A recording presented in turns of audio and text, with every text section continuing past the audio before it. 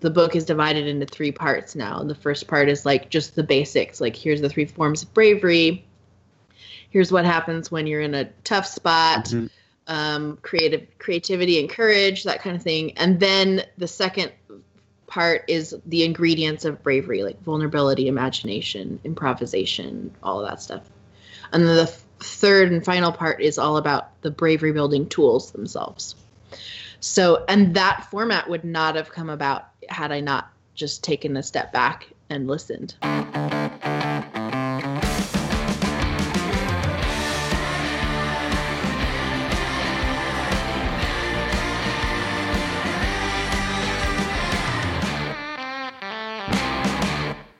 Okay, Open Road Podcast, back again, JR, another week. We're knocking them out. How are those New Year's resolutions coming along, Calvin? So good, JR. Wait, what? Wait, well, who, what? It's now the end of January. Is this typically when they fall off? Yeah, it really is. Yeah, okay. So I feel like just even bringing up that word at this point is like probably a little bit cringy for some people. They're nervous. Well, you just told me that you got back from the gym. Does that mean, are you doing what I think you're doing? What do you think I'm doing? Did you do the cheesiest resolution of all and get yourself a gym membership? That would be definitely a fair assumption, and I did just return from the gym. I think it's my wife's New Year's resolution to get me back into the gym. And so she gifted me the 1 month free pass to her CrossFit gym that they give out to every member to try to get new people in the door. And when you showed up, we're like, dude, you've already been here. No, it's a totally new gym. We recognize you. It's a new gym. Okay, fine. But they've heard a little about me. Are the CrossFit gyms, are they still a thing? Like, they're still popular? They haven't died off yet? No, they have not died off. Okay. And in fact, they're growing. Like a lot of people who, the classes are full. They're adding more classes. It's an interesting business model to kind of look at. And, you don't need a massive, massive number of people to make a go of it because it's like this gym, you sign up for classes. So they have a pretty good ability to manage their structure. If the class is full, we start to, they kind of manage it well. So, yeah, it's been going well. I've gone probably 5 times now in the last 2 weeks. But I just don't know how I feel about the whole working out thing. Maybe that's a different conversation. It probably is. How many people that are really into working out think that they have what it takes to teach a workout class? Is that pretty much a thought that goes through everyone's mind when they're in a workout class? I don't know. I think it's a pretty high standard, actually. Especially if someone is a CrossFit coach, I'm like, you better be strong. You better know your stuff. Yes, and I don't think everyone thinks that they can do it. I'd have pretty high expectations. Yeah. And I don't think everyone thinks that they can do it. No, I don't think that. But it is interesting because I think that a really good CrossFit coach is really good. It's a really great skill set because you're a high intensity person and yet you have the ability to observe effectively and communicate clearly and teach people things and then motivate them. I'm like, that is a pretty cool job. It's similar to what I do in the leadership training space. Yes. So I'm actually watching very closely with a very critical eye to the coaches, and for the most part, I'm really impressed. I think there's good coaches at this gym. I don't know anything about it, and I think I understand the concept, but I like the idea that it seems to have a lot of creativity in it, where going to the gym and doing the machines seems boring to me. So I like the idea of making it a workout a little more exciting and interactive. Yeah, there's never really a boring time, and the pace of it, it's an hour. They move you through. I have no complaints. People will say, "Oh, it's too intense or it's dangerous." No, never once have I been pressured to do something that was out of my comfort zone or anything like that. But anyways, so I have been going back to the gym. I am braving the gym. And we'll see if it sticks, but it's also really expensive. So 2 memberships to a CrossFit gym is a hit to the bottom line. So we'll see what happens after the month is up. I mean, don't you want to be pushed? Don't you want your limits pushed though? Working out, who wants to just Push my limits working out, and therefore push my limits financially. Just push everything to the limit. Speaking of pushing things to the limit, Calvin, at the end of our last episode, you kind of dropped this bomb that you pushed your truck to the absolute limit, and then you got in an accident and totaled your car. I did total my car, my truck. Yeah, I totaled it. Can you give us a little more? I feel like we glossed over that, and I mean that's a scary experience. We may have, but yeah. I mean, there's not a whole. It's not a very exciting story. I just kind of like hit a big sheet of ice coming home on a Friday night on a back road, and then I was kind of sideways, and then I just like plowed right into a tree, and then like bounced off, and then was in the ditch, and had to kick my door open to see my truck that I've had for, I think, like 8 years, maybe. A long time. Just devastated, Jer. Like the front all pushed up, the hood kinked up, and like it's just destroyed. So How'd it was it feel really looking at your baby like that. It was sad, Jer. Like we've been through a lot together. I know. So it has actually been. There was a little glimpse of hope where I'm like, oh, I can probably pop that down and keep this baby going. And like the first thing I did is like I tried to turn it back on because it was like -20 and I was freezing. Sure. Waiting for someone to come pick me up. I was like in the middle of nowhere. So I needed some warmth. So I was like, I fired it up and I was like, oh, it fired right up. Then a little while later, it was like steaming and a big mess. So, oh, really? Yeah, no, it's sad. You're like, I mean, I think I haven't really, fully. I just actually got the confirmation like a day ago that it is in fact no hope. Total loss. Does that mean as it's you called. also know how much money you're going to be given by the insurance company? I don't yet. I haven't got that call yet. I'm happy to disclose that to the podcast though. Yeah, I would be very interested to know. Hopefully, it's more than $600. Oh yeah, I hope so too. But no, so Jill, like I had that truck when way before I was married, and I remember a time specifically where I could fit everything I own in that vehicle, including the vehicle, and that was it. That was all I had to my name. So it was kind of cool. Time of my life is now seeing that, and then this truck has kind of been with me all through me growing and living new places and getting married and now having a kid. Like, same vehicle keeps following me around, and it's the thing that I use every day and have depended on for many, many years. It's one of the few things that really stays with you for that long. I mean, try to think of some others. Like, I don't know, Jer. Maybe a wallet if it's a really high quality one, but not me. You don't have your wallet from 8 years ago. I don't. You lose that thing every 3 years. I know. I've got like some T-shirts and stuff, but like pair of jeans, nope. Pair of shoes, nope. Yeah, it's kind of weird. Maybe some tools. Maybe some of your early tools. Some of my early tools, yeah. My first set of drills I still have and use. Yeah, that's very true. A couple things like that. But they don't have that same daily use factor, right? No. I have my very first, like I got like a nice leather tool pouch when I first, was becoming a carpenter, which I still have and which is beautifully patinaed and worn in by now. So I mean that's kind of like the same. Kind of got that all together, and it's kind of sad, Jer. And I've only ever owned 2 vehicles: this truck, and then before that, a '96 Civic, which was gifted to me, which died pretty shortly after. So, yeah. Well, you know what you have to do now, Calvin? There's only one thing to do. I don't know, Jared. What? You have to learn how to be brave. That, or by being brave, Jared. I also, maybe this is a good time to bring that up. I need the RV as a daily, need the RV just for a bit. Yeah, my rental car is coming to a close, and I'm gonna need a daily driver. You'll need a daily driver. Something to get to work. We can get you something maybe have lunch in. Yes. Little party at the office. Something that, like you said with your truck back in the day, you can put every one of your possessions I think I can fit everything in there.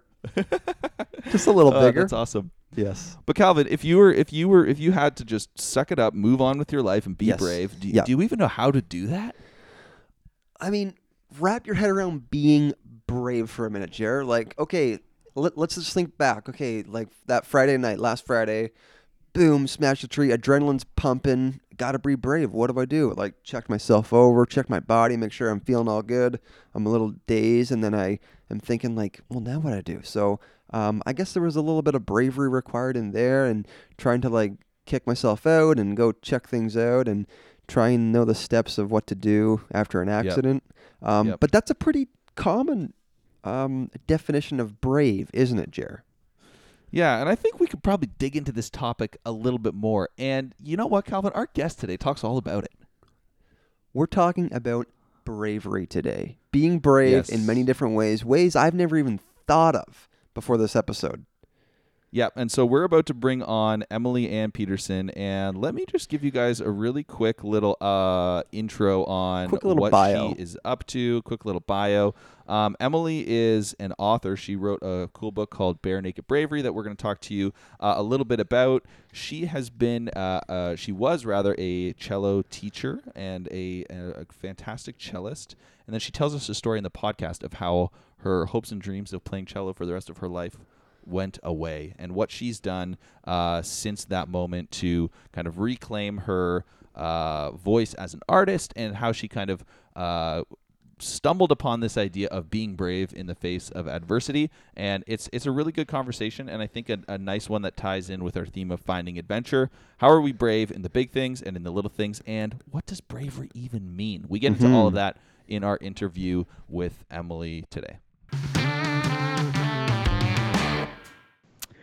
All right. Well, Emily, thank you so much for joining us on the show today. We're excited to have you with us. And as we mentioned in our little preamble, you're an artist, a podcaster, and you're doing all kinds of interesting stuff. And we'd love to hear from you in your adventures. What's been sort of a really defining moment for you, or do you have a story that kind of gets us caught up to speed on what you've been up to? Sure. First, thank you for having me. This is so...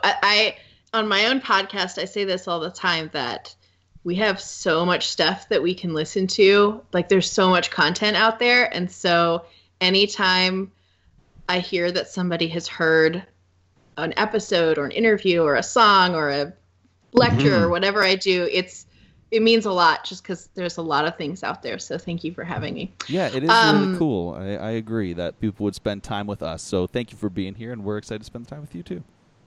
Totally. Well, so I just finished a book called Bare Naked Bravery, How to Be Creatively Courageous. And a lot of that... Provocative title. I know.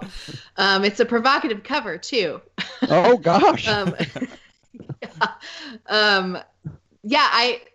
whole concept of, or my curiosity behind bravery and what is it, started because I was, in 2013, I was a full-time cellist and musician. And I had a full chorale of cello students in the Seattle area, and I was doing performances and recording sessions and loving it. It was awesome. But I was diagnosed with one essential tremor in my right hand, which basically meant that I still have it, a degenerative neurological disease in my right hand, which causes it to shake. Especially when it's extended away from my torso, which is exactly what I have to do when you're bowing, is extend your arm out away from me. Yeah, and which is my bow hand. So it meant that the cello started to sound like it had like a tremble. And I had played for so long that when I heard the tremble through, because I had seen the tremor happen like while I'm talking with my hands or holding a fork at lunch or something like that. So I had seen the tremor growing. And then the day that I heard it through my instrument was the day that I called my doctor and was like, because I knew that I had by that time decades of experience and technique built to have a stable, solid, fluid sound with my arm. And then all of a sudden I don't have that anymore. That was one of the many things that happened during that season that was just really... Are we allowed to cuss on the show? Yeah. I forgot to ask that. It's encouraged. Yeah. Okay. Yeah, it was just a really shitty season all around. There were so many things that happened, but that was the biggest one that was probably the biggest instigator of that season. And I just had like... my entire livelihood, my entire community, all of my relationships, my rent, where I lived in the United States, all of that depended on this instrument, which I now no longer had the dependency on, or like stability. Yeah. Literally. Yeah. Yeah.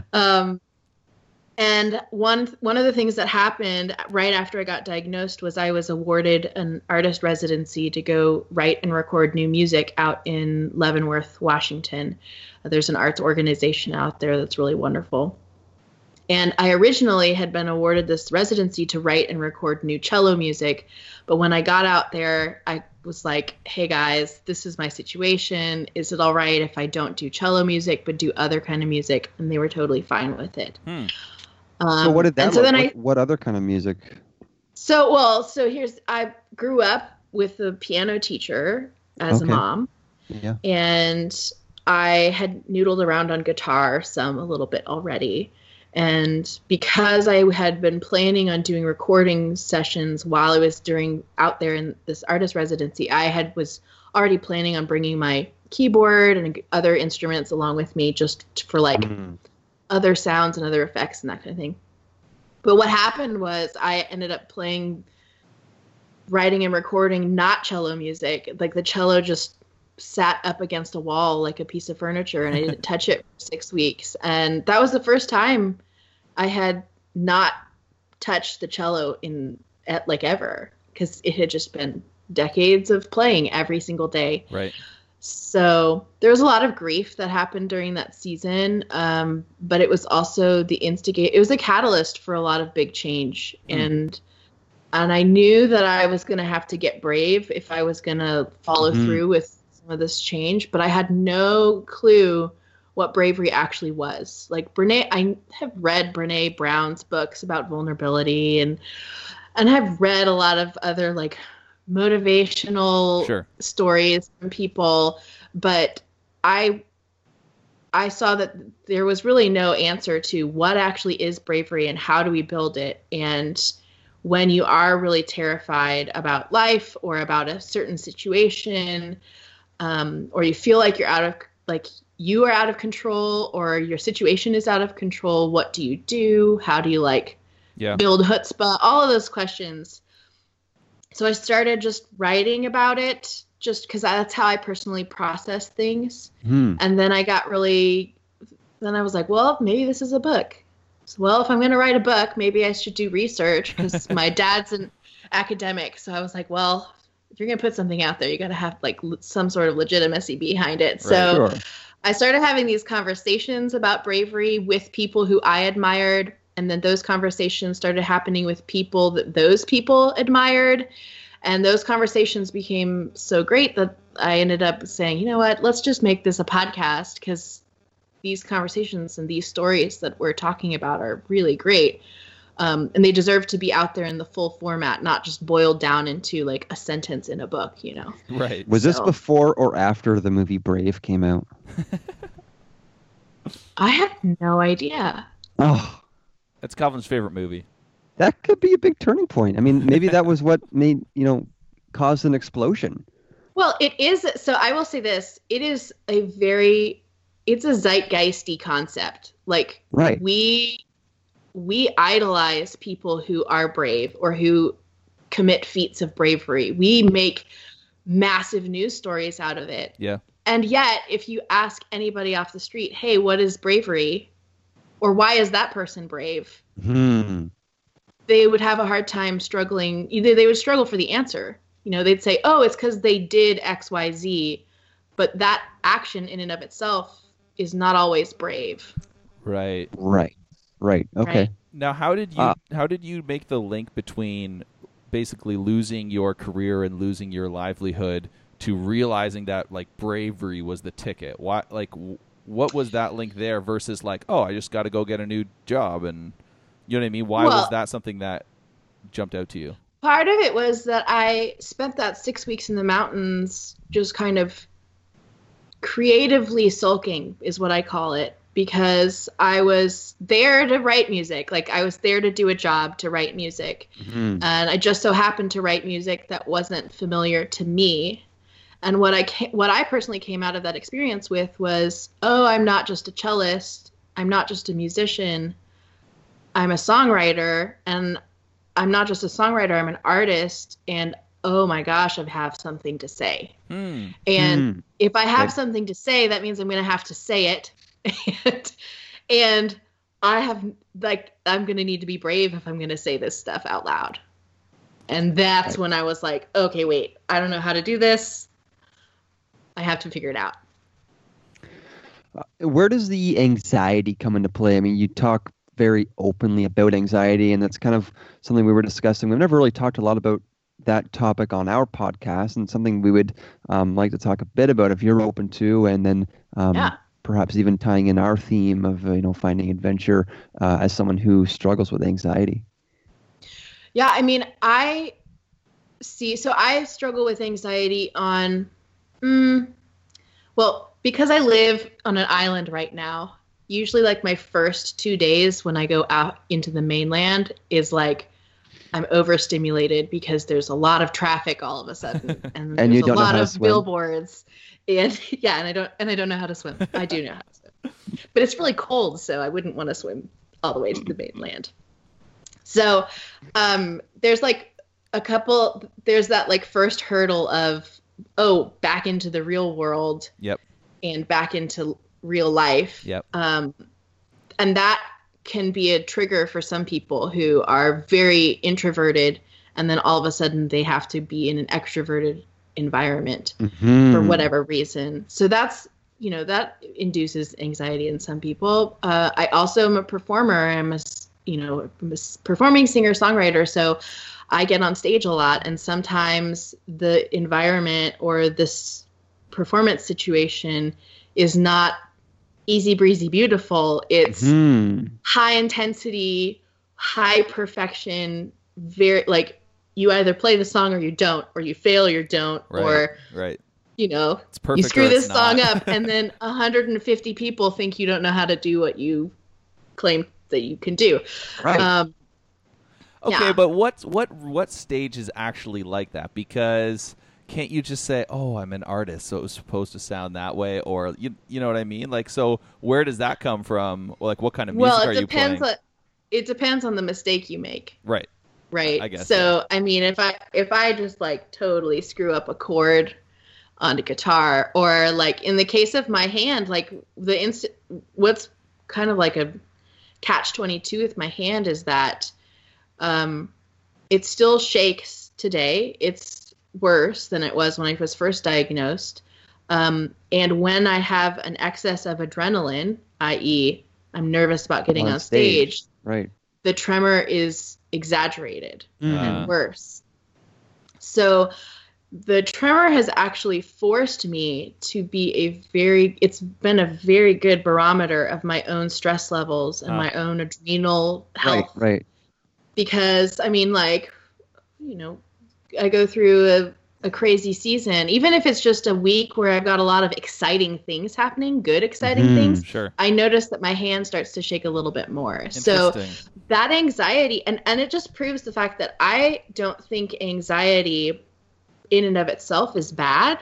I actually think that depending on how we manage our anxiety, it comes out in unmanageable or embarrassing ways, like a panic attack, say, for instance. Right. Yes. But you can also learn to practice stress management in a way that uses that extra excitement and channels it into excitement, not anxiety. So I just think that anxiety is mismanaged excitement. So what are some of those ways where people can learn to manage it properly? Like, what have you learned about that? Yeah, or that's what's worked for you. Personally, my favorite ways of, this is partly what it's like to build bravery, is to get really honest about your situation. Like, for instance, there was one concert that I did in San Diego where I botched every single song. And it was like the worse the song got, the worse my hand got, and the worse the next song got. And the worse. Right. And then it was just like by the end of the whole thing, it was just like you the were last sobbing song. on the floor. Yeah, the last song, I distinctly remember screwing up like almost every single chord all the way up until the very end. And then I finally hit the last piano chord and I was like, oh my God, thank God it's over. Out loud, and everyone was laughing. But at the same time, I was so mortified that I politely excused myself. This was a house concert, so it was in somebody's backyard. And I politely excused myself and went to the bathroom and then stood there clutching the bathroom sink, looking at myself in the mirror like, you're going to be okay. Take a deep breath. Right. Yeah. You're going to be okay. Take a deep breath. Take a deep breath. You're not going to die. You're not going to die. You're not going to die. Yeah. So, and then, I have to, as an artist, emotionally have to dig myself out of those moments. If they end up happening, I have to dig myself out of those moments and go, okay, one concert botched does not mean you are an artist that is botched. Right. Mm-hmm. Right. It's still okay to keep going. Right. Then that tour specifically, what I ended up doing was I used the rest of the tour as an experiment in observation rather than forcing myself to do it perfect. Interesting. I just wanted to use every following concert as what happens when I do this in a song? What does the audience do differently? That kind of thing. So that's interesting. I think that observation, curiosity, and honesty is a really good place to start, especially when you are experiencing high levels of anxiety. Well, that's an interesting way to kind of even take control of your situation, where you say, I'm going to try something and I'm going to see what happens when I try this thing, right? So you're bringing maybe an element of how am I maybe more intentional even with what I'm doing, and not and then you can prepare for what that thing is, and then you can kind of see how it went versus something a little more surprising, like it's obviously screwing up the whole concert is more surprising.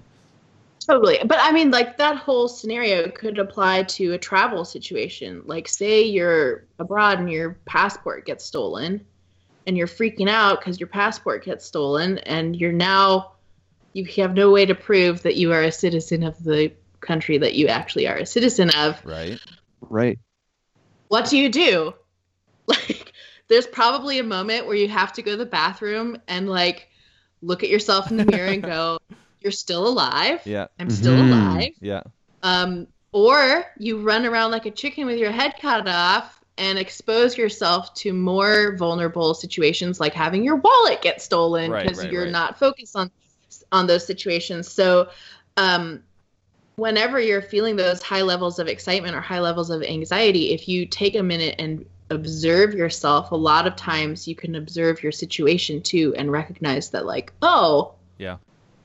my passport might have gotten stolen, but my Airbnb host is super awesome. So I'm going to see if they know somebody at the embassy or whatever, how I can get out there.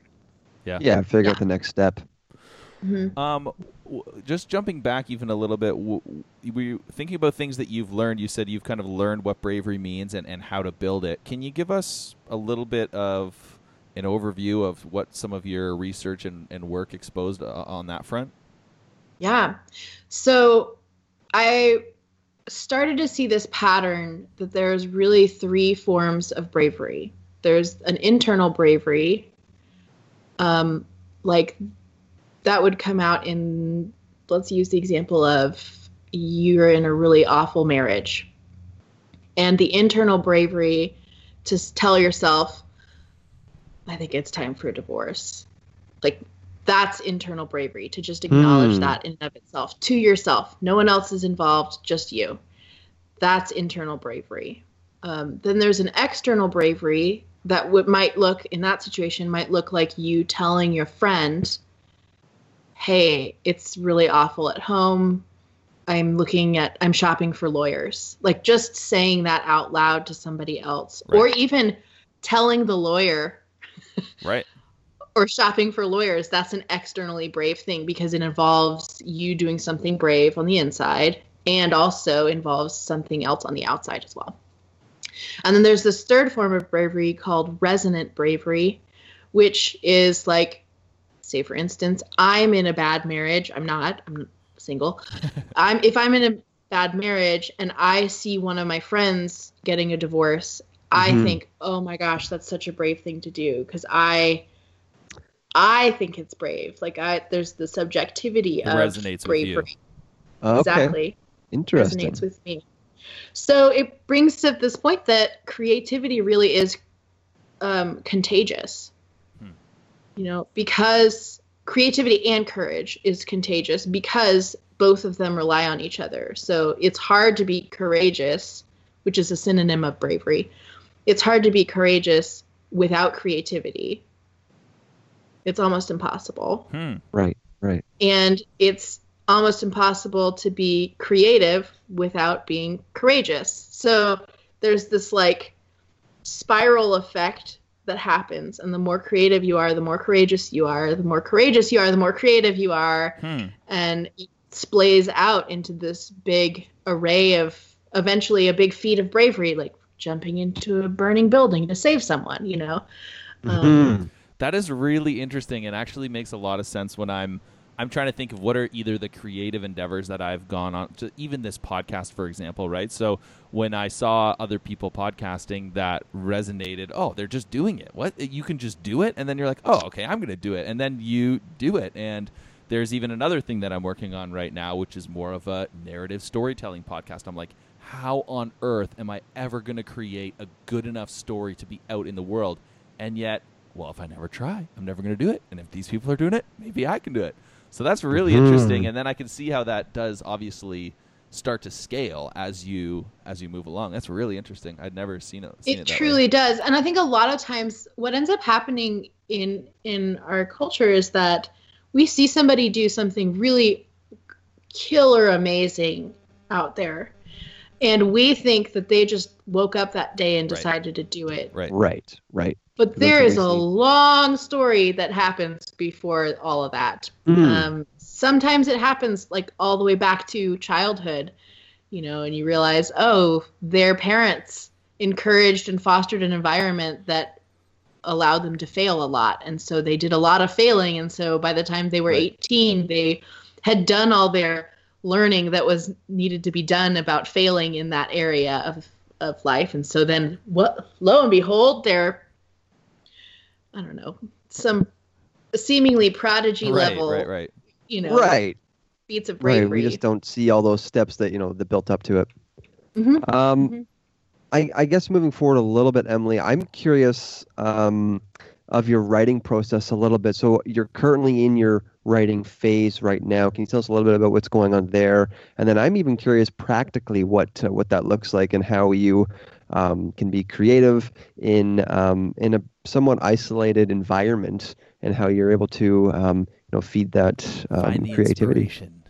Yeah. Well, I think So sorry, are you working on a second book? Because your first book is done. My first book is done. My first book is out there. I'm possibly working on a second book where, the first one took me like 3-4 years to do. Yeah. I'm always writing songs because I'm first and foremost a singer and songwriter. So I'm always doing that. And I've got like a pretty regular habit of like finishing a song on the regular. Nice. Can you clarify your question for me? I want to make sure I answer it correctly. We were talking earlier, and you're in this zone of writing. So what is your writing process? I mean, you're writing music right now. Is that different from other forms of writing? And what does that just look like? What does your everyday look like for that? Well, okay, so for songwriting, usually I start with a concept, and I do a lot of like head work Is it a musical concept or like a picture? No, it's a story concept usually, or like an emotional snapshot of some sort. Okay, cool.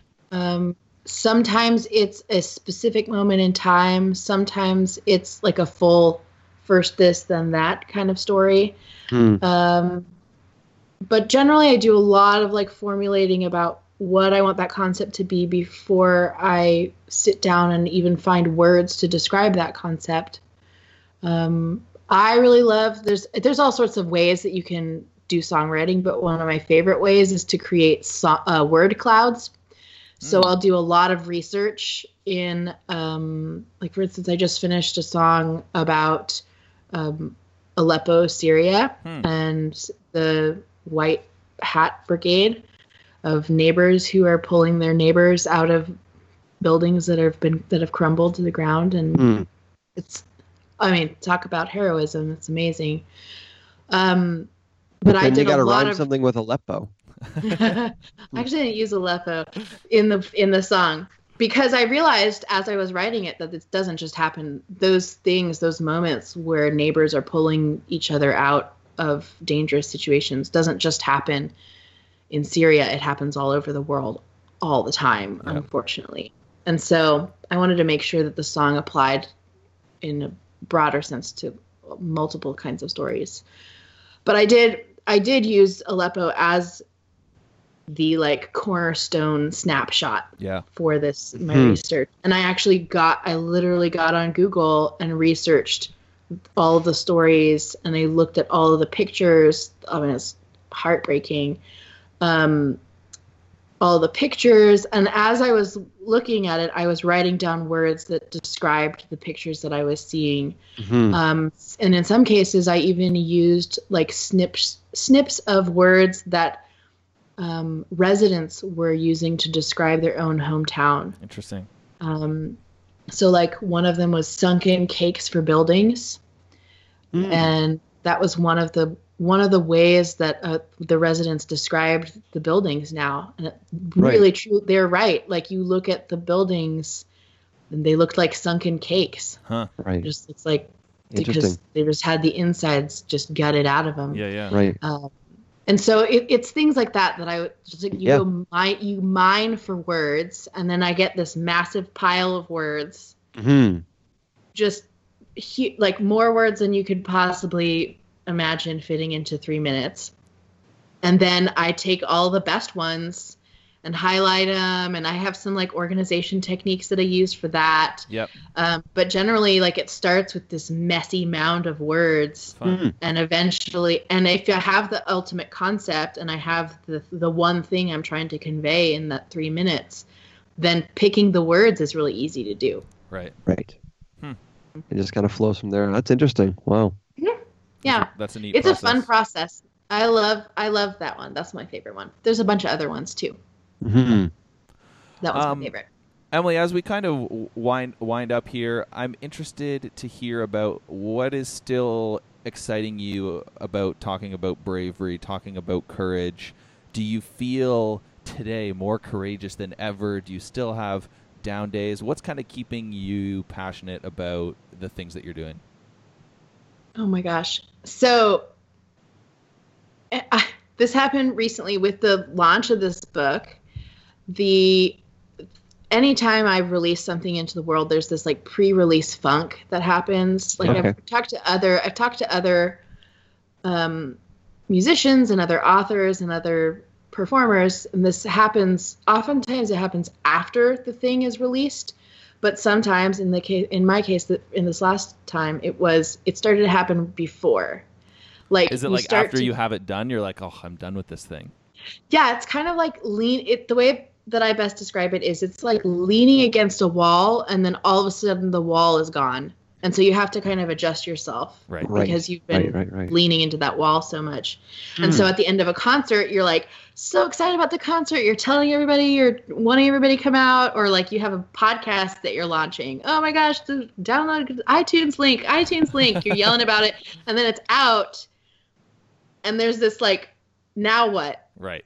Kind of feeling that happens. And so I was sensing that when I was in the pre-release phase of this book, that was like, oh, now what am I supposed to do? Now I've got this book out there. Now what am I supposed to do? And, I have done like career strategizing about like what I actually do want to do. Like I know the answer, right? But that ultimate, like that tactile emotional feeling of releasing something in the world has that now what feeling. Yeah. Right. Interesting. Mm-hmm. Yeah, I think we can all relate to that, even though if we haven't done anything, like writing a book, but even at the end of any kind of project, we're kind of left feeling that little bit of void and how to get rolling and how to get the passion fired up for the next project. Well, I was just on Facebook the other day. One of my songwriter friends was like, "Hey, does anybody get post-tour depression?" And I'm sure the same thing happens when you travel, especially if you're traveling for a long amount of time. But what happens basically when you're on tour is like, especially if you're in a band, I haven't been in a band in a while, but you're basically with your best friends and you're on a road trip that lasts for 6 weeks. And every day there's something new, and every day you have something to do and a project that you're doing and a task that you can accomplish together. And then you come home and there's Netflix. Mm-hmm. Right? And so there's that the gut level like thud that ends up happening when all of that momentum has nowhere to go or disperses. Right. But the same thing happens when you're traveling too. You know? Yeah. You don't have to be creating something to be going through that same like lull that happens. But I did experiment this last time with trying to take more time to appreciate and be proud of the accomplishment in the midst of the accomplishment rather than doing it afterwards. Okay. Interesting. And that actually did help me with it. It helped reduce the contrast of the that funk feeling, the coming down off it. Yeah. It was really what's the best way to describe this? It was I think if you were traveling abroad or doing a big long road trip and as you're on the road trip, if you can take moments to appreciate where you are rather than be just excited about the next thing, what's the next thing, because you get in this brain rut, this mentality rut of what's the next thing. Right. And if you could take more opportunity, just be like, hey, here we are. We're free on the road. We're doing it. Whatever. We're doing the thing we want to do. You've been so accommodating of our podcast theme. Oh yeah. Hey, which but that's is so the deal. great. I will say this. That is part of bravery, is acknowledging where your surroundings are, right, and who's involved in that, and whether your audience or whether the people that you're being brave with are going to be receptive to your bravery or not. Mm-hmm. Will it resonate with them? Will it resonate? Will it resonate with them? But it also, bravery has a lot of ties to rejection. And you can choose to be brave in creative ways that actually allow your audience or the people that you are being brave with to be more receptive and more open to receiving what you're doing. So part of that is just knowing who your audience is. Yeah. That's really great, Emily, and I think there's obviously so much more, I'm sure, in your book that you've written about, but I feel like you've given us a really nice teaser that now is like, okay, we have to read this book, have to dig in a little bit more, and we just really appreciate you being open and sharing what you had to share today. This was really fun.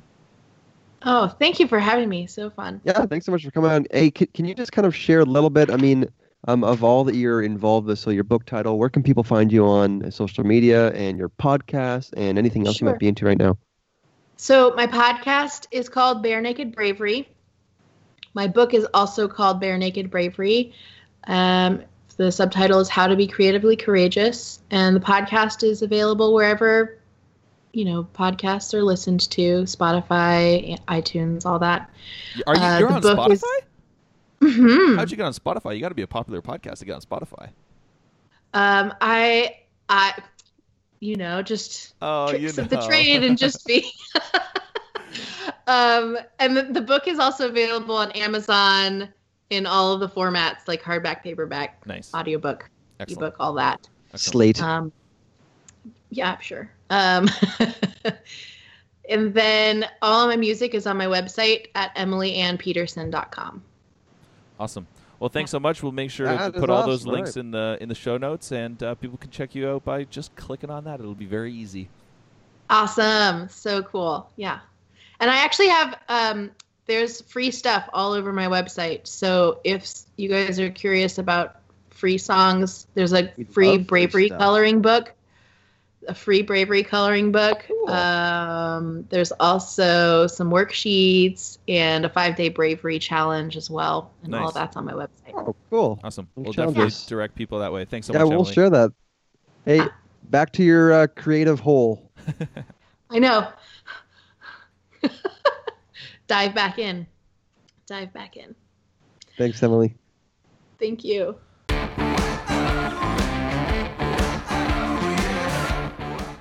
That was one of those refreshing conversations, eh, Kyle? Yeah, it was. And again, like we were previously discussing, I felt like there are a lot of things that she's doing right now, she has done, and her story seems rather complicated and hard to get into all of it. So I think we did as best we could. I mean, just as far as wanting more and wanting to hear her full story, yeah, I was wanting more. That's how I was left. Yeah, I think with this new format of talking about things that, people can teach us a little bit, sharing good stories and talking about kind of the meaning behind what they're doing, I like it. I think we will have to learn how to flow a little bit within that structure so it's not super clunky. Yeah. There were a couple times in there where we're like, oh, maybe we could do this a little bit better, but that's all part of the process. And I think you're right. It kind of left you wanting more in the right way. And the good thing about that is she has her own podcast. She has a book. If you're left wanting more, you can find it. Just go to the show notes and you can go and find more. And now we have a new friend in Emily. So I think this is I think let's stick with it, Cal. I'm excited. Yeah, me too. So Jarrett, you're about to you're leaving tomorrow. That's correct. I am. You're going to go to the West Coast of Canada, visit some family. I mean, just kind of typical open road pod convo here, but like, just fill us in, Jarrett. You haven't packed your bag yet. What's one item that if you get there, you're going to be devastated you forgot? And what's one item that you would think our listeners would think is a total waste of packing space, but you need? Ooh, great point. Great question. The first thing is an easy call, and maybe this sounds really typical, but it also links back to the very first thing we talked about in this episode, or one of the things we talked about, and that is my camera. You have to bring your camera. And this camera has been with me since the very first RV road trip. So if you're thinking about things that kind of have some sentimental value, I mean, it's not that great of a camera anymore. It's just a Rebel T2i. But it's clunky. Like, it's big to travel with. Yeah, a little bit big to travel with. But yeah, that's definitely going to be making it into my bag. I bring that thing with me most places. What about that that's cool one thing pics that I I'm for bought sure you? bring. Yeah, I threw that thing in the garbage. What? All right, part B of the question. Part B, the thing that's surprising. Here's the one thing that I find like absolutely obnoxious and annoying to pack that takes up way too much space is an extra pair of shoes. Shoes take up so much space. Yeah, they're terrible. I'm rolling in a couple of client meetings while I'm out there, and so I have to bring a nice pair of shoes. I'm probably going to wear my boots, but then I have to put my slip-ons in my pack.